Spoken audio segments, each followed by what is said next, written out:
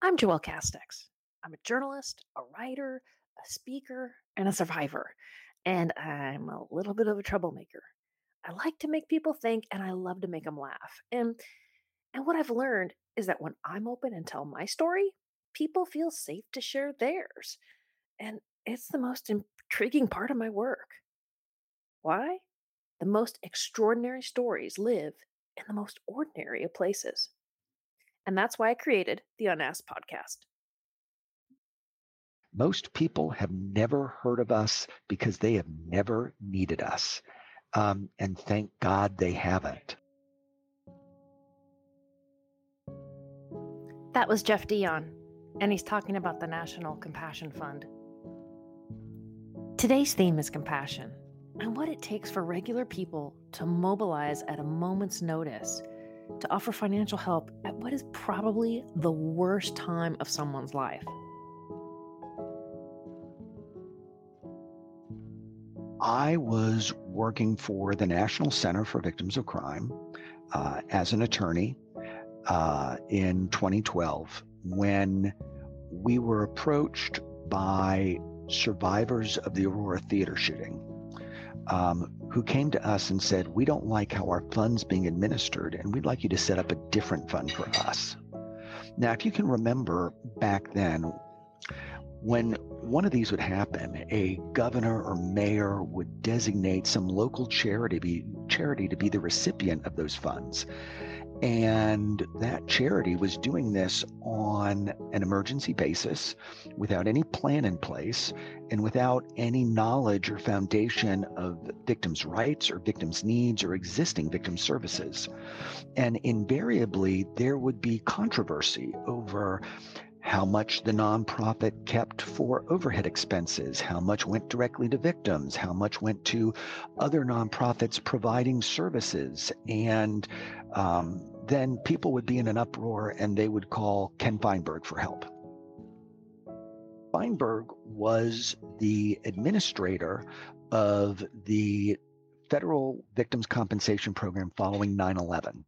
And he's sort of a distribution czar. They always call him to figure out how does stuff get divided up. He was a special master used by the federal courts. He wrote a book called Who Gets What. And when 9/11 happened, and they created this fund and they said they're going to appoint a special master, I thought, well, we at the National Center for Victims of Crime should be the special master. We know victims best, and we know what victims' damages are. But that was a pipe dream because they were going with some big Washington type. But the National Center for Victims of Crime did 27 forums around the country for 9/11 victims. Every place a plane was coming from, every place a plane was going to, every borough of New York City, every place we could find a group of victims, we would go and talk to them and we would say, look, this is what happens under the fund. This is what happens in a lawsuit. This is how they compare. Only you can decide what's right for you. Because when Congress created this fund was for Congress to grant immunity to the airlines and make sure they didn't have liability for 9/11.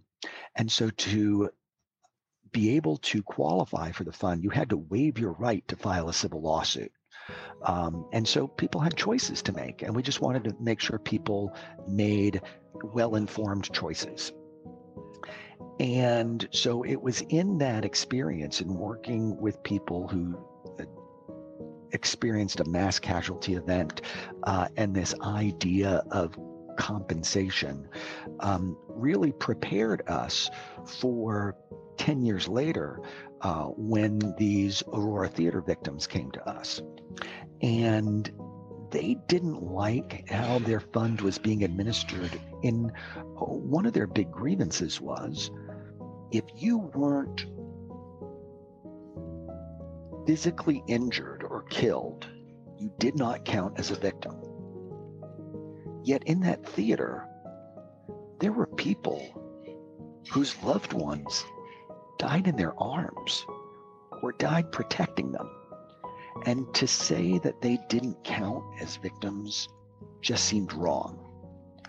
And so we looked at creating a fund. So the National Center for Victims of Crime established the Compassion Fund. They put the infrastructure in place and they waited. They waited for the day that they didn't want to happen. But it did in 2014 with the second mass shooting in Fort Hood, Texas.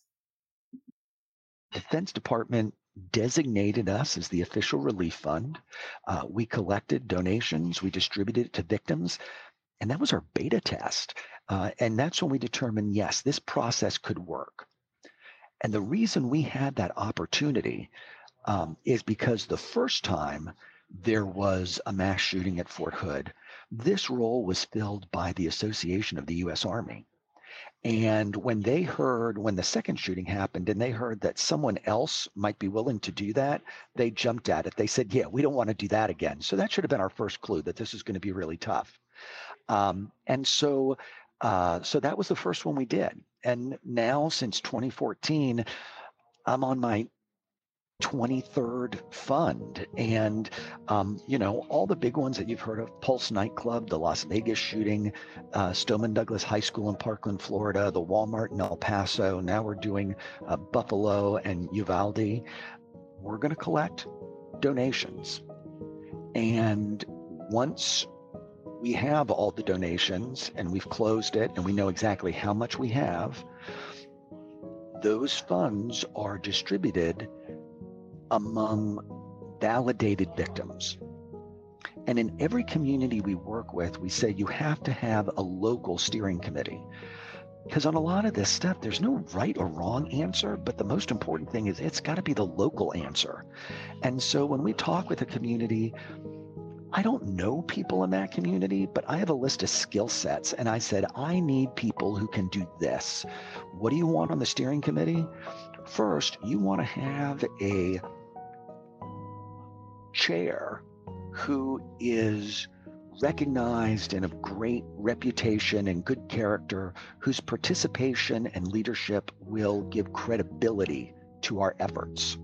One of those leading citizens types folks. You also need to have an expert in psychological trauma, because I need someone other than me explaining to the steering committee why psychological trauma is real and counts. You need to have a trust and estates lawyer, because we're dealing with deaths and those are complicated and the law in every state is different. And so we want to have that. We want to have people from victim services. Sometimes we have faith leaders. Sometimes we have medical professionals. Sometimes it's leading employers and other civic and community leaders.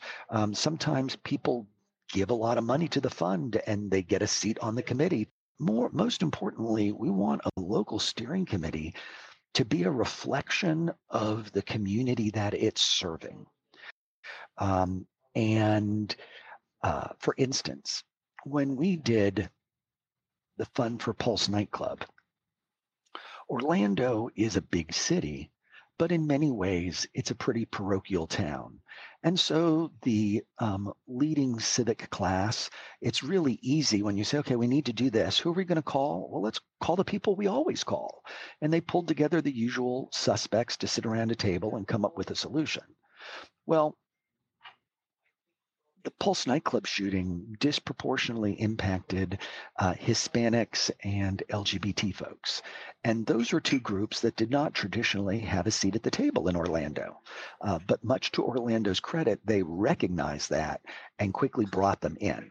And so we always need to make sure that if there's a particular group or demographic that is impacted by a shooting, that they're represented on the steering committee. If we do a workplace shooting and it's a union shop, I like to have a union rep on there. And basically, this steering committee makes the rules. We give them some guidance and we say, look, if you do A and B, C is going to happen. Are you okay with that? And so they have the benefit of other communities' experiences. Um, and they make the decisions about who's going to be eligible and how they're going to draw the lines. Everybody is so quick to start collecting money and raising money, and it's really well intentioned. But the vast majority of those people do that without any thought whatsoever about how are we going to give it out? Where do I get the list of victims' addresses? Well, guess what? You can't get that. Law enforcement can't share that information with you. And so people, don't really know what to do. So that's why, surprisingly, GoFundMe has been a great partner for us. One, they've got a great platform and really good technology for collecting money and tracking it. But if someone opens up a GoFundMe and it takes off and all of a sudden has millions of dollars, then the GoFundMe will often say to them, have you thought about how you're going to distribute these funds? You might want to talk with the National Compassion Fund. And sometimes they're setting us up with people who have a whole bunch of money that needs to be distributed. If you open a GoFundMe for an individual person, help Joelle pay her medical bills, that can go to an individual. But if you set up a GoFundMe for an undefined group of people, like victims of this mass shooting, then they require that money to go to a 501c3 nonprofit. And so that's how, people often find us because they've got this money and they're like, okay, now what do we do with it? But what a lot of people don't realize is how complicated it is. And they're like, give the money to the families. Okay, who's the family? Is it what if the parents are divorced? What if they're not married? Who counts as a family member? And even times families can't decide amongst themselves who should be getting it. So there's lots of issues that have to be worked out. If we give money to someone and they receive income-based public benefits like Medicaid, giving them a whole bunch of money could cause them to lose their Medicaid benefits. So we make sure we ask about that. And if someone does have those benefits, then we have them talk to a pro bono lawyer who figures out what do we need to do to protect their benefits? Do we need to put the money into a special needs trust or something like that? And if it's a child who's getting money, and that could be because the child was injured or present, or the child lost a parent, then we need to follow the Uniform Transfer to Minors Act law in that state and make sure that that money is protected for the child. After Columbine, they were just giving money for injured kids to parents. And there were some parents who got divorced and a dad who took off and took all the money and left some poor kid in a wheelchair destitute. So we need to make sure that there are protections in place, particularly when we're dealing with an event like the shooting in Uvalde, where the overwhelming majority of people that will get money from this fund are like 10 years old. And so we have to make sure they're protected.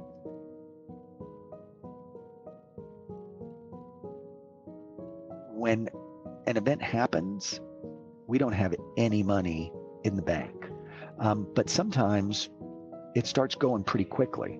So for instance, with the Pulse nightclub, about 2:00 in the morning, someone at Equality Florida opened a GoFundMe account. By 3:00 in the afternoon, it had like $900,000. And they were really nervous. They're like, oh my gosh, what are we going to do with this? And we reached out to them, and eventually that GoFundMe grew to $9 million.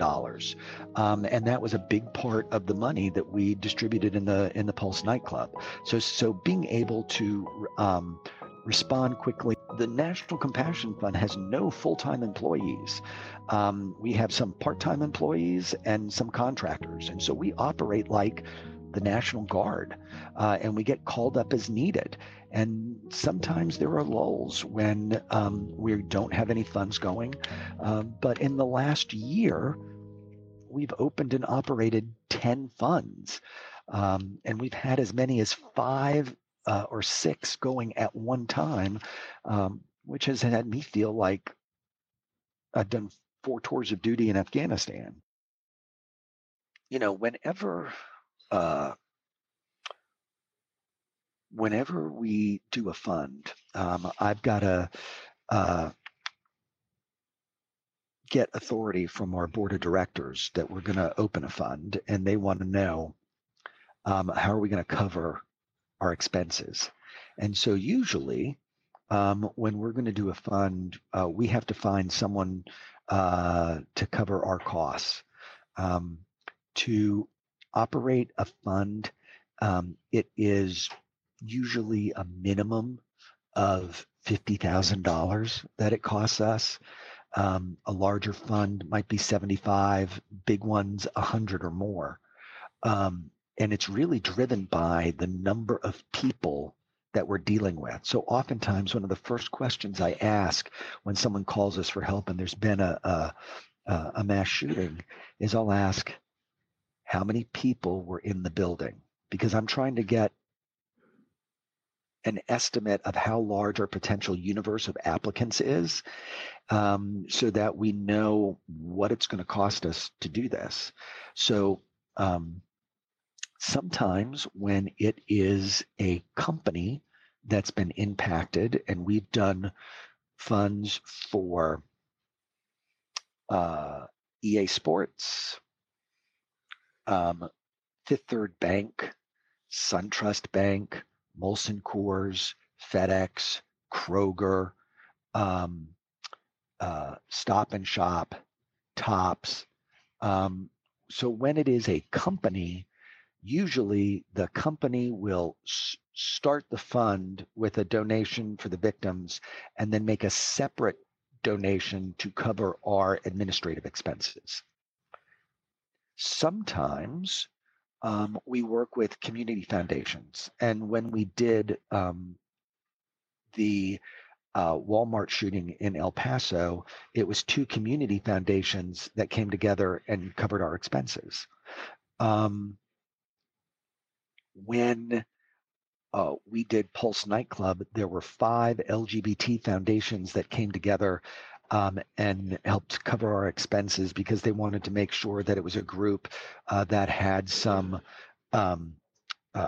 cultural competency in working with that population.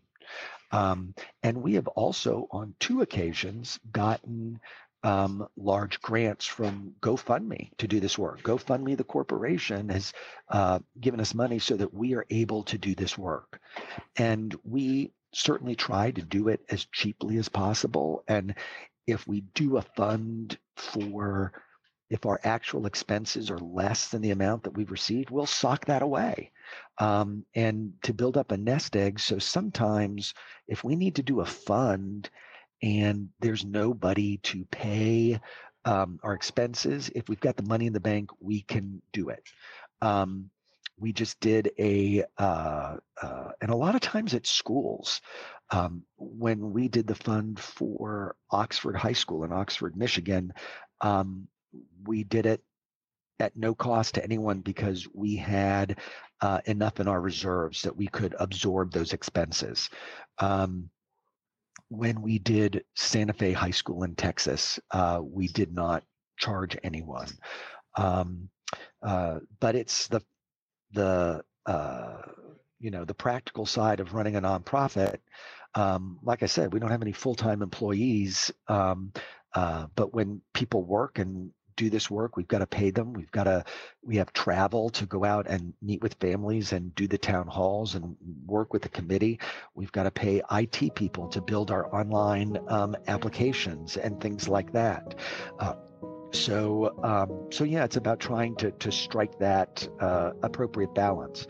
And every once in a while, people will just donate to us so that we have some money and we're ready to offer those services if there's no one available to pay them.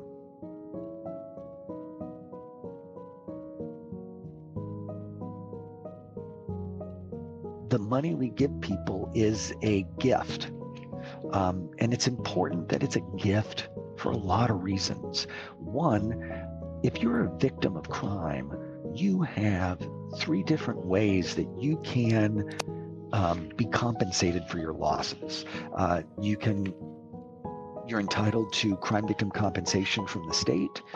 If the offender is arrested and convicted, you can they can be ordered to pay restitution.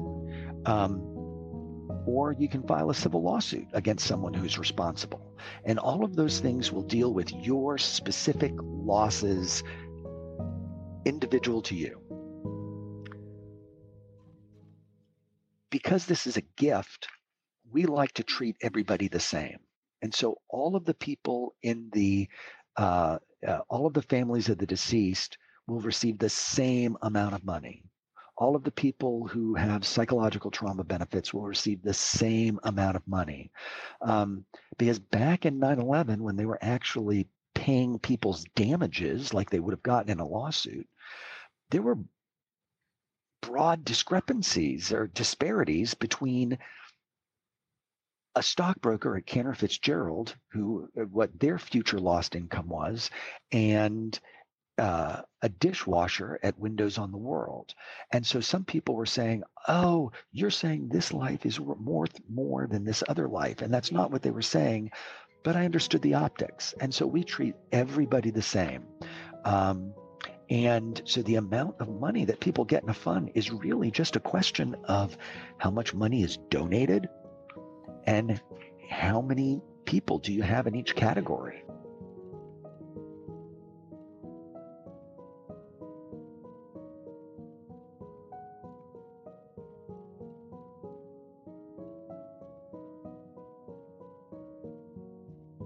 The scope and scale of the pain of a mass casualty crime affects an entire community.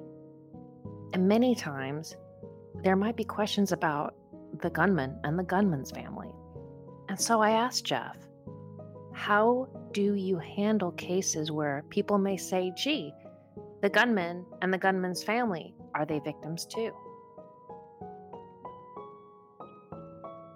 There was a shooting at a warehouse in Wisconsin where one employee shot and killed two other employees and then later left the premises, drove someplace else, and took his own life. And there were some people in the company who were saying, oh, we have three victims here. And there was talk about, well, is the shooter's family eligible? And we were like, no, the backlash would undermine all of our work, and nobody would give money. And so we now actually put it in our letter of agreement when we're brought on that, victim, the word victim specifically excludes the gunman or the gunman's family. And I say, the word victim to me means that at some moment in time, someone else was in control. And when someone is shooting other people and they are deciding who lives and dies, that moment they're in control. And in that context, they are not the victim. And so we don't include those. This is a job that I really wish I didn't have to do. And the only thing worse than having to do this job is the thought of what's going to happen in those communities and what's going to happen to those victims if I don't do this work. I remember doing the Parkland Fund in 2018, and I was in the middle of doing that fund, and my daughter was graduating from high school. And I remember power washing the back deck, getting ready for her graduation party. And all I could think about was those kids at Parkland who were supposed to be graduating but weren't, and the parties that their parents weren't having. and it can really make you feel guilty. Now, I've learned to recognize that sometimes people are having a trauma reaction near me, not necessarily at me. Um, and uh, but the fact that I come to this work as a homicide survivor, the whole reason I spent 25 years in working in crime victim services was because when I was 14, my sister was murdered. And when they know that the person who's handling this has experienced something similar to them, they're comforted by that. And they're like, okay, this person might get it. They're looking out for us. Um, uh, there's a great, um, I guess it's almost like a personality indicator, Clifton Strengths Finder, that helps identify people's strengths, and with the premise that if you let people play to their strengths, they're going to be more productive. And there are 34 different strengths, and you take this test, it'll tell you your top five. Well, I actually found out the order for all 34 of my strengths, and there's a strength called empathy, but it's 32 out of 34 for me. And I was really self-conscious about that because I thought I'm an empathetic person. Like I have empathy. But if you think of being if a telepath can read other people's minds, an empath can read other people's emotions. And it is almost as if someone with a great deal of empathy is doing this work, they can really be overwhelmed by it. So I look at my low empathy scores, not meaning that I don't have empathy and I don't care, but it sort of doesn't stick to me. And so I can do this work. But that doesn't mean it doesn't have an impact, especially after doing 10 of these funds in a year. That's exactly what we're doing. I mean, the National Compassion Fund was started by survivors of other mass casualty crimes that wanted to make sure that other families didn't have to go through what they went through. And we want to have a process that is fair and transparent and victim centered and trauma informed. And it is tough. We know that trauma is cumulative. And I think I can do this work because I have the ability to not take it to heart. Families will want to meet with us because everybody has that opportunity, whether they just want to tell us something that they think, share information that isn't included in their application, or sometimes people just want to tell you who their loved one was and that they're not just a name on a list. And I take those experiences and those stories, and when we go to the steering committee to ask them to approve a final distribution and to help them understand what people in these different categories went through, that's when I feel like I'm their voice. And sometimes I will get emotional. And I worry that it might seem unprofessional. But I went back into therapy, and my therapist said, you actually have a great perspective. You're doing fine. And it's okay for you to announce to people that, this is tough stuff. And I might become emotional, but I'm not going to deny that because this is what we're dealing with is really sad and tragic. And it's important for you to really understand what people are going through.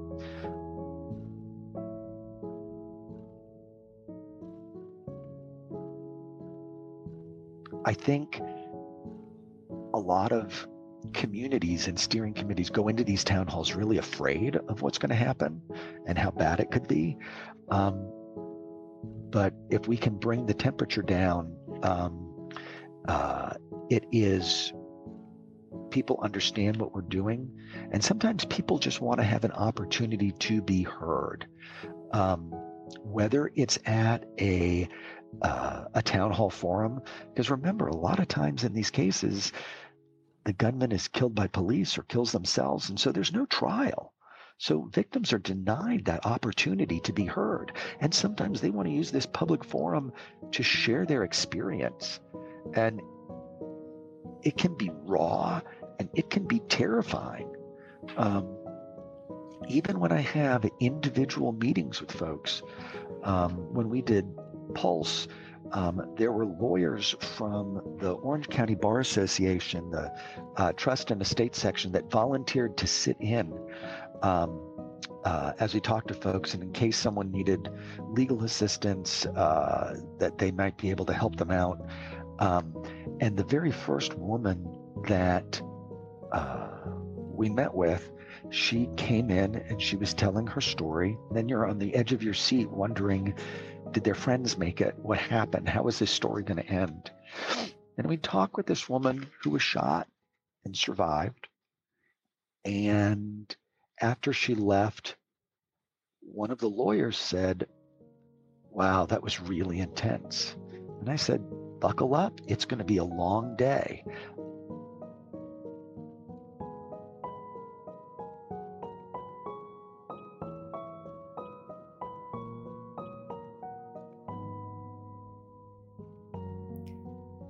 Again, this is Jeff Dion, the CEO of the National Compassion Fund.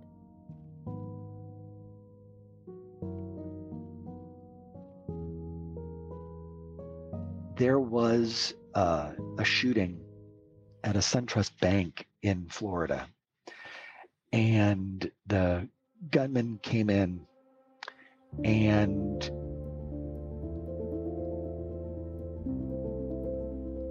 killed all of the employees and some customers.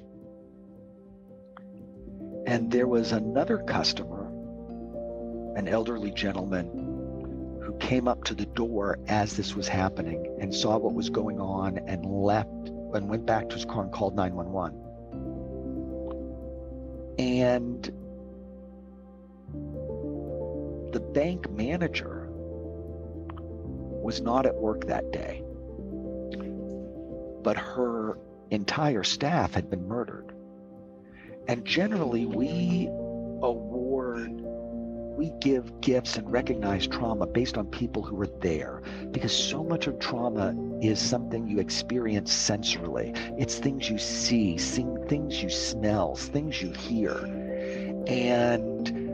But people made the case that this bank manager should be included. And ultimately we did. But when we had a town hall meeting and heard from folks, there were people who said, well, the bank manager deserves money, but this customer doesn't. And I always tell people, don't downplay anybody else's experience. Just talk to us about what you've been through and help us understand your perspective. But there are certainly people who feel that way. And that's why it's so important that we get feedback from the community. I think one of the pillars that we're based on is about helping people understand and accept that psychological trauma is real. And one of the first funds we did was for a terrorist shooting in Chattanooga, Tennessee. And there the mayor said, a lot of our first responders are real, broken up over this. Can the fund be open to these first responders as well? And we said, if that's what you want, we can do that. And there was a police officer that was shot and wounded in the event. And there were others who were really traumatized because it was so far outside their normal experience. And so people applied, and first responders applied, and we approved them. But then when we went to give out money, there was a big backlash on social media. And so then some of these first responders refused to take the money that we had allocated towards them. And I remember talking to someone thinking, is anybody complaining about the police officer who was shot getting money? And they're like, no, not at all. I'm like, well, that's why people have to understand that the psychological trauma that these people went through is every bit as real and impactful and debilitating as a physical injury. And so that's one of the things that we always have to help people understand. And I think that's part of our mission, so that they can recognize what that's like. In Uvalde, Texas, there are some people who say people who are not injured shouldn't get anything. There's other people who say, well, people who had just psychological trauma could get something, but only if they were in this particular building where the shooting occurred. And other people say, no, it should be even broader. And kids who had already gone home and weren't there when the shooting happened should be included. And so it's important that we get public feedback, because like I said, there's no right way or wrong way to do this. But the most important thing is that it is the local way, and it is that community's decision, and that those decisions are based on community values and community experiences. But I would be lying if I didn't say that there were stories and people that haunted me, and that I still remember. When we did Pulse, and we were looking at the applications, I remember one where, and there, if you were in the club, the eligibility standard was just present, because it was so horrible and so all-encompassing that if you were in the club or on its patio at the time it happened, you were included, because nobody got out of that club okay. And I remember one application, and someone wrote that they were crawling on their hands and knees to the exit, and they were pretty sure that they were going to die.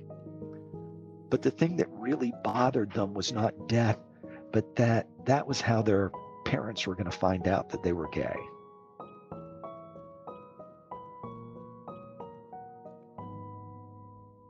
A boy is in the hall with his girlfriend, and the shots ring out, and they hit the ground. And then he says, "We've got to run." And he goes for a classroom, only to realize his girlfriend isn't with him. And then the teacher won't unlock the door to let him out to get to her. And it wasn't until hours later that he realized that while he was right next to his girlfriend, she was shot and killed. And he's a junior in high school. I remember in Surfside, there were some parents who wanted to have a meeting with me and just tell me about their son. He was down visiting a friend of the family. It was like an uncle. And they were having a good time. And he's like, "Hey, can I change my flight? I want to stay an extra couple days." And his mom said he was so worried about, it's not going to cost anymore. He said, "I don't want to do it if it's going to cost anymore." And so he stayed. And it was on that extra day that the building collapsed, and he was killed. And so his father lost his son and his best friend, who his son was visiting. And they just wanted me to know about their son as a person and what he was like and what he did, so that we didn't lose sight of the humanity of it all. And I think that's what we have to carry with people. All of these acts are acts of hatred. And the only way you can counter hatred is with love and compassion. And some people are just really surprised to learn that, when they find themselves in this situation, that there's a whole organization or industry of people, a whole field of victim services that they never needed to know about, but now it's here to help them. But they also need to know that doing it right takes time.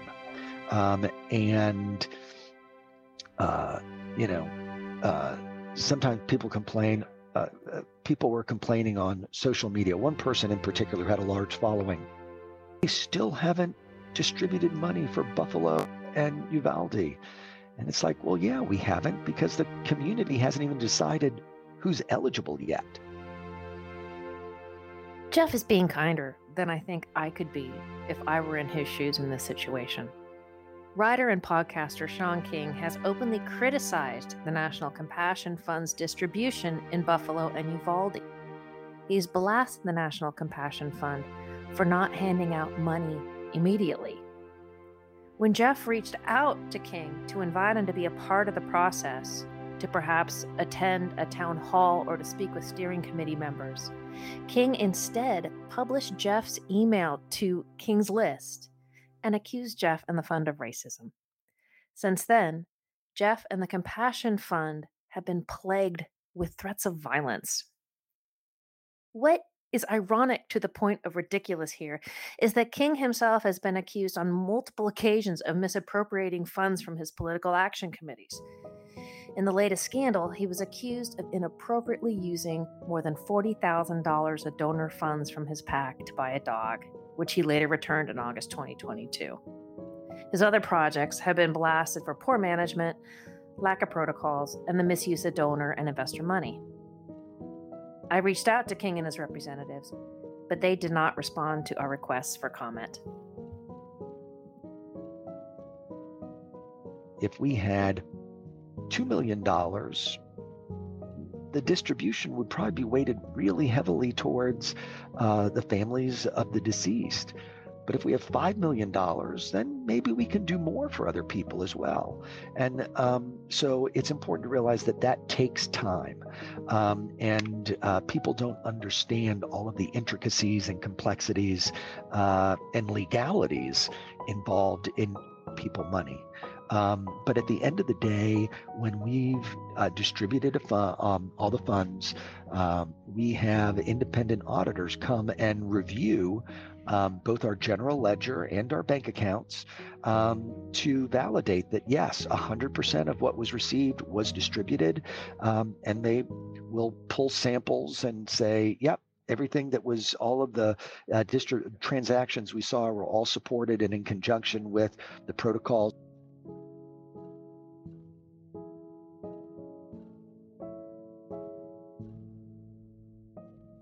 I'm getting ready to go on vacation.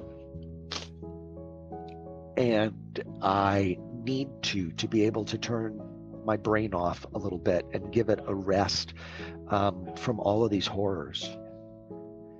And every time I go on vacation, I just say a little prayer and I'm like, dear God, please let the world just be cool to each other just for 10 days or 2 weeks so I can have a vacation and people aren't going to be, killing each other and that I'm going to have to deal with.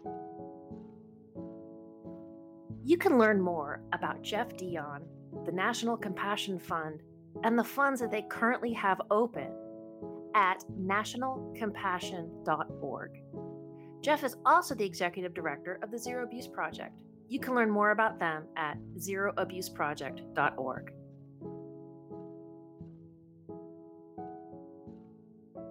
The Unasked podcast is written and produced by me, Joelle Castex. So if you like what you're hearing, give us, and it's really just me, a 5-star rating on Apple Podcasts and anywhere you stream quality entertainment. Plus, tell your friends and tell everyone who's a podcast junkie. If you want to learn more about our guests, you can visit our website at unaskedpod.com. And that's also where you can find links to all of our socials and our Patreon page. And if you know of a story that needs to be told, an extraordinary story in a very unlikely place, you can contact me there.